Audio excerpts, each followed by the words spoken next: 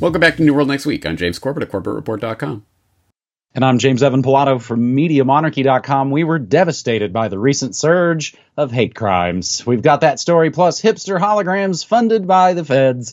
But first, Peachtree Corners continues to lead the way in American smart cities. From NextGov, appropriately enough, in the Atlanta suburbs, Peachtree Corners is home to more than 40,000 residents. Its biggest claim to fame is the fact that the city itself founded Curiosity Lab, a huge facility designed to help industry test new technology. The city doesn't charge those companies to use the Curiosity Lab, which includes a 1.5-mile autonomous vehicle test track. And when it comes time for smart city tech to leave the lab, it's being deployed out in this city to see how it performs in a real-world environment. This article goes through a lot of those specifics. In September of 2020, new technologies like 5G weren't yet widely available in Peachtree Corners, but they were still deploying some impressive experimental programs like driverless buses, AI-controlled traffic lights, and autonomous personal scooters. One of the biggest projects going on right now, which may become a model for other cities, that want to connect millions of Internet of Things and other devices to a central hub command center, is the installation of a communication system that will support true edge networking. The project in Peachtree Corners is being managed by Assist, Acciist, an Israeli company that specializes in edge networking projects for smart cities. They have lots of smart city projects in the works, with many of them potentially being the first test beds for nationwide rollouts. These include several, of course, green initiatives designed to help the environment and to fight climate change. James, I can't help but hear the word assist and think of something that you, Lance. This also, reminded me of something I read on my morning show. Elderly New Yorkers to get robots to help relieve loneliness. From the New York Post, New York state officials will hand out robots called LEQ, which is manufactured by Israeli tech firm Intuition Robotics. So we've really got all the things, James. Panopticon smart grids, post-humanism, the Jews, Q references. I mean, it's a conspiracy smorgasbord. Which flavor do you want today? Well, let me handle the Panopticon smart grid side of things, because when I'm looking at this story, my mind immediately goes back to another lab, Sidewalk Labs. Remember that? The Toronto Quayside project from Google, where they were going to take over this 12 square mile section of Toronto and smart city it up and make everything connected so that Google is watching everything that's happening at all times, and all your devices are talking with the street lamps and everything else that's going on, and you're totally, completely, perfectly swaddled in the loving arms of the robotic police state. Remember that project? Well, if you don't, you can refresh your memory, because, of course, James, you'll remember we covered that back in June 2019. Surveillance capitalism. Toronto urged to abandon Google's smart city, and as we did note at that time, even the former Ontario Privacy Commissioner, Anne Cavoukian, who was on the advisory board for that project, resigned over data concerns, saying, hey, this is going too crazy. They're trying to take all your data. And the follow-up to that we did cover in February of 2021 actually came from May of 2020, just as the scamdemic was starting, where they did actually officially cancel that project. Of course, they took the weasel way out. Oh, because of the scamdemic and monetary concerns, and we don't know how this is going. So we're just putting this on hold, or whatever they said at the time. It was a weasel way out. But it does show that, at the very least, wide-scale mass resistance to these types of projects can sometimes yield fruit. I'm not sure if that even applies to Peachtree Corners and what they're doing with their Curiosity Labs. But at any rate, I hope that we are at the point where people at least understand the stakes of what this means and where this is going, and why we do not want a smart city watching and controlling absolutely everything we do at all times. But I've been wrong before, so I stand to be corrected on this point. At any rate, I know our audience knows the stakes and knows why it is important to reject these technologies outright before they start coming into the consumer market. But at any rate, it's good to know that this exists. And yes, they are working on it. And as I've said many times and will continue to stress, these technologies already exist. They are only looking for the best way to introduce them to you. And I think that's probably a lot to do with what the Curiosity Labs is really aiming at. What's the most user-friendly way we can roll out this Panopticon smart grid technology to the public? Well, and it almost seems like the Scamdemic would have been a fantastic opportunity to show how great these technologies are. That's always one of the things that flies in the face of so many of these things. Instead of trying to bust everybody down, why don't you show why your ideas are better and will compete in the marketplace? This also strikes me, James, in some ways like the AI promise, like the GMO promise. It always maybe seems a little more aspirational than operational. But a part of the mission is, of course, getting us all to believe it and then, of course, expect it and maybe even, beg for it. Our second story on this New World Next Week, episode 486, Brooklyn Hologram Studio is getting millions from the CIA. We grabbed this from The Intercept last summer. Looking Glass Factory, a company based in the Greenpoint neighborhood of Brooklyn in New York, revealed its latest consumer device, a slim holographic picture frame that turns photos taken on iPhones into 3D displays. Linus Sebastian, an affable YouTube personality behind the immensely popular tech channel Linus Tech Tips, gave his viewers a preview of the technology. He praised it as freaking awesome, especially considering the progress the company made since he had, toured their office 2 years earlier and they got $2.5 million in Kickstarter money. Aside from what I would imagine be the main sort of customers for this, NFT hipsters, Looking Glass Factory's other customers went unmentioned in any of the splashy coverage of the new device. And I would assume dude would have to put this is a paid promotion. They're flying me around to go look at their stuff. I would assume. Missing in this coverage was some of the biggest customers. Just the Central Intelligence Agency and the Department of Defense. The military was interested in holographic technology, but the price was always a potential obstacle. This is, again, how the state works. They wait for somebody to do something, of course, as always, better than they can do it, and then they'll buy you out one way or another. The high cost of assembling holographic display devices are restraining market growth, noted International Defense Security and Technology, a trade publication, said that last year. One of the growing players in the market is Looking Glass Factory. They received $2.54 million of technology development funding from In-Q-Tel, the venture capital arm of the CIA, from April 2020 to March 2021, and just a paltry $50,000 of small business innovation from the U.S. Air Force in November 2021. That's pretty recent, to revolutionize 3D virtual reality visualization. With a brick and black metal facade, Looking Glass looks from the outside like just another art studio in New York City. This is Brooklyn. But its connection to the intelligence community is not disclosed on its website or on any of its public-facing materials. Looking Glass Factory did not respond in email to a request for comment by The Intercept. In-Q-Tel also did not respond to a request for comment. So, James, would you care to comment? I would. Thank you. Yes. I hope people will read through the article, because at the very least, hidden in here as sort of an Easter egg for those who persist, is an edition of In-Q-Tel Quarterly from fall of 2014, which was specifically looking at virtual reality. It's called Virtual Reality Check, because apparently, yes, In-Q-Tel, which, let's remind our viewers, or inform newer viewers to New World Next Week, In-Q-Tel is the venture capital arm of the CIA and has built up a lot of the Silicon Valley giants that we know of today, directly, indirectly, what have you. So, yes, IQT Quarterly is a publication that you might want to have on your radar. I must admit, I did not have it on my radar until I saw this and followed the link, and you can go read the Volume 6, Number 2, Fall 2014 edition of In-Q-Tel Quarterly, IQT Quarterly, about virtual reality, which does, at the very least, make an interesting distinction, which I hadn't consciously thought of before, the distinction between the holodeck sort of virtual reality with manipulating real light and real matter around you versus the Matrix reality where you plug in and it all goes into your senses directly and things like that. Yeah, you better believe these people spend a lot of time thinking about these things and how best to implement them and the different implications of different ways of doing this. But although I think this article kind of starts to take the tack of, oh, they're just wasting taxpayer money or something along those lines. And they talk about the Army's failed IVAS system, the Integrated Visual Augmentation System that Congress spent hundreds of millions of dollars on and had nothing to show for it because it was a total failure, blah, blah, blah.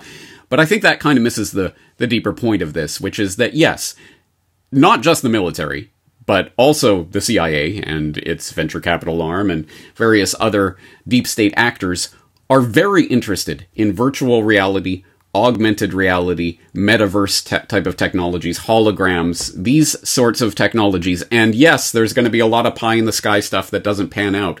But I think that's the distraction. We know where this is going. We are increasingly immersing ourselves in these digital worlds that are being created and rolled out for us right now.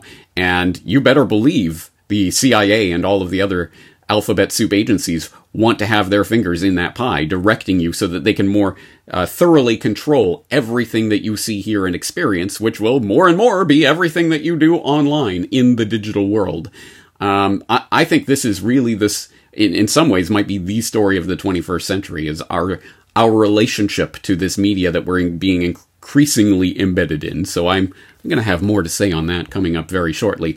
But anyway, I think this is one window into the fact that this is a hot research topic, and they are spending lots and lots of money on it right now. And yeah, there's some silly projects that won't pan out, but there's other things that will. And for every 100 flops that In-Q-Tel fund, they fund a Google or something along those lines. And when they have their fingers in that pie and it becomes the center of your digital universe, they've got you by the digital cojones. So anyway, that being said, I think this is an important story for a number of reasons. I hope people will at least give it a read. Future combat systems, indeed. In other shocking examples of collusion, James, I just ran across one I got from Blacklisted News earlier. Documents reveal how Pentagon turned the Top Gun sequel into a recruitment and PR vehicle. I know, you'd be shocked to hear that news. In maybe slightly more shocking news from the Corrections Department, it's the Monkey Lady apology. Last week, I said the lady that got scratched after the monkey truck crash in Pennsylvania in February died. I got fake news. I don't know that it wasn't necessarily maliciously fake news, but I got fake news. I got tricked. I apologize. She still is alive and hissing. The good thing out of this, James, is how folks are paying attention and are doing their own research. And I got emails and comments that said, I don't think that's right, man. To double check that. And indeed, they were right. I was wrong. I apologize. As my punishment, James, I'll have to cover this rich creamery butter. K-pop supergroup BTS meets Biden and speaks at the White House. From Rothschild Reuters, South Korean boy band BTS, a fundraising juggernaut for U.S. social justice causes, met with President Joe Biden at the White House on Tuesday to discuss hate crimes targeting Asians. The K-pop stars made brief statements to reporters prior to the meeting, calling for a halt to crimes targeting Asian Americans. We were devastated by the recent surge of hate crimes, including Asian American crimes, band member Jimin said through a translator. The meeting came as Asian American and Native Hawaiian Pacific Islander Month in May drew to a close, following a sharp upswing in talking about hate crimes against the community last year. See ya, Asians. It's pride flag time. The meeting, of course, was closed to the press. Weird stories of just gaggles of people piling up outside the White House. Go home was trending for hours on the horrible Twitter platform, I have to admit. The musicians, are known for using their lyrics and social campaigns aimed at empowering youngsters since making their debut nearly a decade ago in 2013. And don't you dare ever say anything remotely disparaging about them, or the MK pop stands will exact their brutal revenge. They have a giant online army. It's cool. I didn't say anything. The thing, James, I find kind of stupid, fun, dumb about this story is you can see some of them.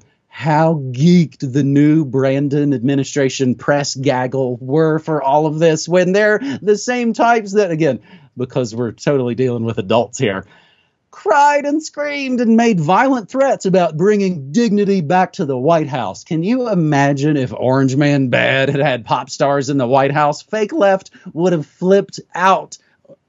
Oh, well, wait, I'm just receiving word that both those things happened. Trump met with Jeff Skunk Baxter, Kid Rock, Kanye, Mike Love, Jim Brown, Christian rock bands. Ugh. James, without saying anything negative about BTS, what do you think? That's an unfair stipulation, so I guess I can only say smooth like butter, like a criminal undercover. Gonna pop like trouble breaking into your heart like that. Ooh, cool, shade stunner, yeah, I owe it all to my mother. Yeah, no, the grisly truth is that both my children are BTS fans. Right in their wheelhouse. So there we go. What a wonderful world. They'll be happy to hear about this news.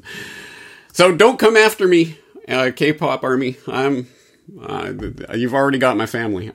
So anyway, yeah. What is there to say about this? Yeah. Speaking of media runs the world. Yeah, it is funny to see adults, the people who are running the country in the Biden administration, the teleprompter writers, are freaking out. Oh, yay, woo, wow, it's so great to have these K-pop stars here. It really does show you where the real center of power is. And it relates back to something that you were saying on one of the interviews you did recently. You dropped a bunch of interviews recently, if people haven't been listening to them. And I was listening, and you mentioned that, I think you were citing Clyde Lewis in saying that politics is the entertainment, the showbiz arm of the military-industrial complex, something along those lines.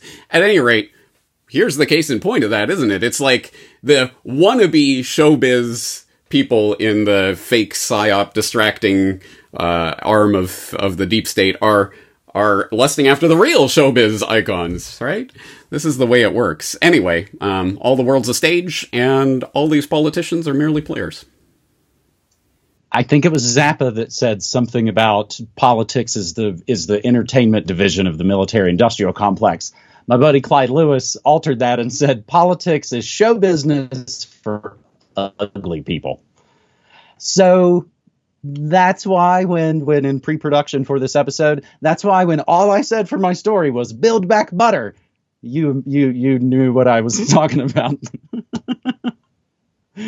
So that is New World Next Week, episode 486. In closing, James, do I throw it to you for a big announce? We didn't talk about this before we started to roll. Do we do this or not do this? I don't know which announcement, but I guess we could announce the USB. Is that what you're talking about? Oh, okay. Yeah. Well, I did mention it on the podcast that we just dropped. So if people haven't seen it yet, yes, the USB of the data archive for the Corbett Report, the first edition of 2007/2008. That's every single article, every video, every interview, every podcast for the first year and a half of the Corbett Report website is now available for pre-order. And please note the pre-order on that, because it is still being manufactured and shipped. It will be another 10 business days, apparently, till they're physically, actually there in Media Monarchy land, so they can be shipped out around the world. So please keep in mind, this is a pre-order. It will take a few weeks at least for you to get yours if you order it today. But at any rate, it is available. And as I explained, please watch episode 419 if you haven't seen it yet. But as I explained, we're going to be releasing every single year of the website of Corbett Report. All the videos, all the articles, everything is going to be on these USB thumb drives. So you will be able to preserve the data, and I do truly appreciate the people who do that. Not only you support the website, but you also support the actual research and keep it safe, nestled in corners, far-flung corners of the globe. Having said that, of course, it is also available for free download. So if you want to just go and download it physically from all my servers for $0.00, you can do that at any time as well. Yeah. Of course, the idea is that essentially, we're saving you the time and energy and bandwidth. So you did just see that most recent email, I assume, that says there's a 10 more day delay there, James? Yeah. Okay. The fun of production. The fun of production when, we are actually, we get the impression they maybe haven't done projects like these. So in some ways, we're kind of training the production company, and hopefully it'll be a good relationship moving forward. Hopefully the folks at the production place will be like, we're the ones that do the Corbett Report DVDs in media. We're going to be red pilling some people in this industry, yeah. Hopefully. But of course, yeah, we run the newworldnextweek.com store from right here in the States. And again, newworldnextweek.com has the DVDs, has my radio play, has some of our shirts. Not this classic moldy oldie, but some of the newer, better, more designed shirts. Again, a huge big thank you to people who've been reaching out after my calls for land, for real estate. Again, my wife and I are looking for possible places to relocate to and or invest in, looking to avoid, of course, banksters and middlemen. Please email me, james@MediaMonarchy.com. You don't want to mess with all that stuff, and you just listen to my radio station Monday through Friday, 9 to 5 Mountain Time. But thank you. You did mention it. I posted a ton of new content on Memorial Day when I had taken some time off back in April. I was actually recording a bunch of interviews. I published them all, played them all on the same day, including my appearance with Richard Grove on Grand Theft World for the epic origin story of Media Monarchy. I was going to joke that I was in the studio and was bitten by the bug and had to do media. I also talked about the Kurt Vonnegut short story turned Showtime TV movie on Conspiracy Cinema, talking about Harrison Bergeron with my buddy Girder. And perhaps most importantly, we published our exclusive interview with Major J.D. Marmion on his fight against the mandatory MAGA jabs for the military. James, as we've talked about, we got big plans in our ongoing work, but again, we can only do it with people's support. And it's support like that, James, you can celebrate your 15th anniversary, buddy. Huge congratulations. I am humbled and honored to be a very small part of 15 years of Corbett Report. Awesome. Well, I could not have done this series with anyone else, so thank you for being there for 11, 12, 28 of those years. I don't know. I've lost count. A long time. Nearly 500 episodes, so thank you. And thank you to everyone out there for making it possible. James, you keep doing what you're doing. I'll keep doing what I'm doing. We'll be back next week. All right, buddy. Take care.